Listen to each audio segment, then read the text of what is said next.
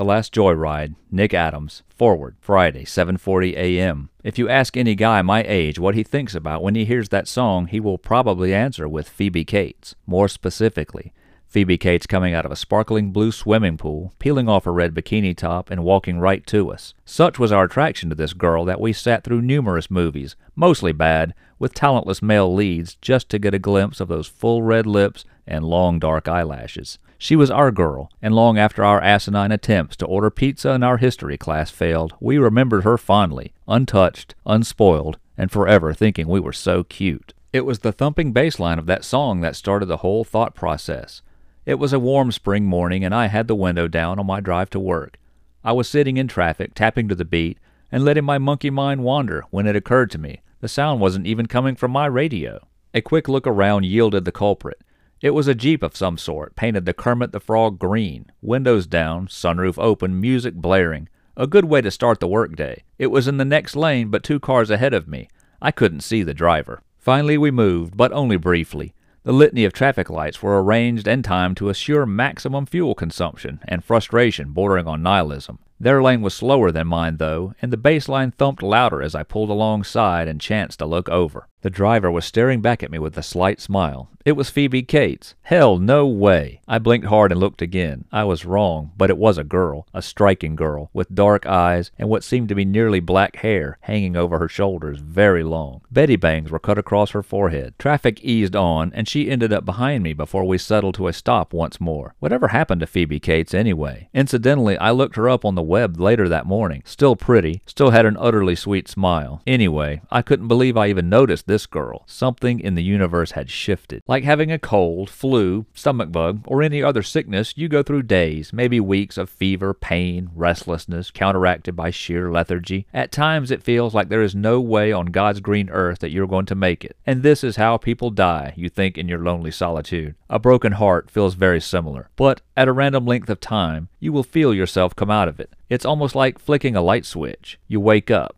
No fever. And you're hungry. Finally, a smile comes a little more easily. Healing a broken heart is no different. Your body says to your brain, F you, enough. One morning you wake up, and the world is a little different. Your wounds have scarred over. You're going to make it after all. You have changed a little, but it's still too early to tell how whatever you went through will affect you. But hey, you can breathe again without fear of panic. You can go about your day and begin putting your life back in good working order. That's exactly the position I found myself in that warm June morning. It was going to be a pretty day. Springtime is always so pretty in the South. Nearly the weekend, and for the first time in a while I could feel the coming delineation between work and not. Time was beginning to assume normal rhythm. Oh, I hadn't forgot about her. I just wasn't ready to think or say her name just yet. My Land Cruiser idled comfortably. Then suddenly the slug of traffic moved, and we were off again. I had been chancing glances in my rearview mirror at this girl. She was cool. Didn't move, didn't flinch, just stared straight ahead as if in deep thought. She kept the pace of the cruiser almost exactly. Funny, the Land Cruiser had been the one near constant in my life for years. In my downtime, I had taken to restoring it a little. I fixed a dent here, new glass there, carpet. Then I lost my marbles and removed the geriatrically slow automatic transmission and installed a 5-speed. Truth be told, working on the cruiser was something to do that kept me busy and did not involve crowds or really other people in general. I learned and did everything myself, and it brought me comfort and a sense of accomplishment whenever I made it better. As thoughts of Phoebe Cates drifted in and out of my mind, alongside of me pulled Betty in her Jeep. The song was still hammering away. I chanced another look. She caught me, but no smile. No middle finger either, so there was that. The light changed, and she sped quickly ahead of me.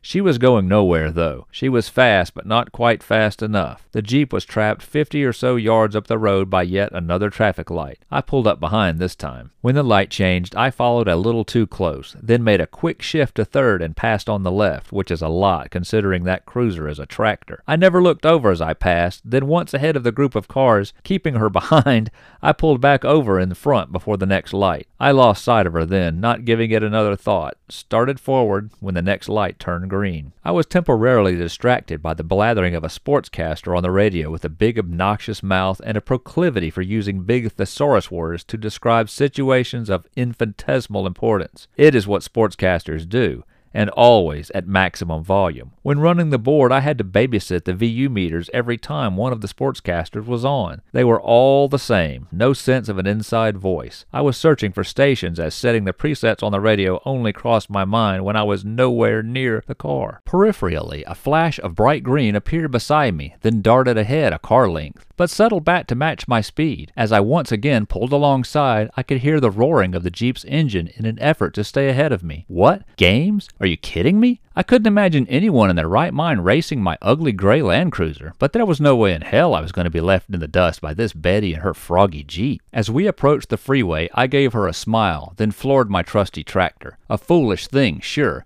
but I was feeling better, remember? I did it, and I got good and ahead of her until a semi pulled out of a gas station just before the on-ramp to the freeway. The girl was still behind me and gaining fast, but she was in my lane, the only turning lane. So even at my now snail's pace, I would reach the on-ramp before her, thereby winning the childish little challenge. Ha! I said in self-satisfaction, but she did not reduce her speed at all as she approached. In an instant, she was on my rear bumper, then beside me. Then, with a competitive blast from her horn, she sped ahead of the semi and me and cut back over onto the freeway ramp. I saw her tear up the ramp and merge quickly into the flow of traffic. Then she was gone. Steadily, but quite frustrated, I followed the lumbering semi up the same on-ramp until I too could merge with the speeding traffic. From what I saw of her, I thought she was most definitely pretty, but dangerous. And how could I respect a girl who drove like that? Wow, I thought as I eased down the crowded freeway with the other morning commuters. How could I not?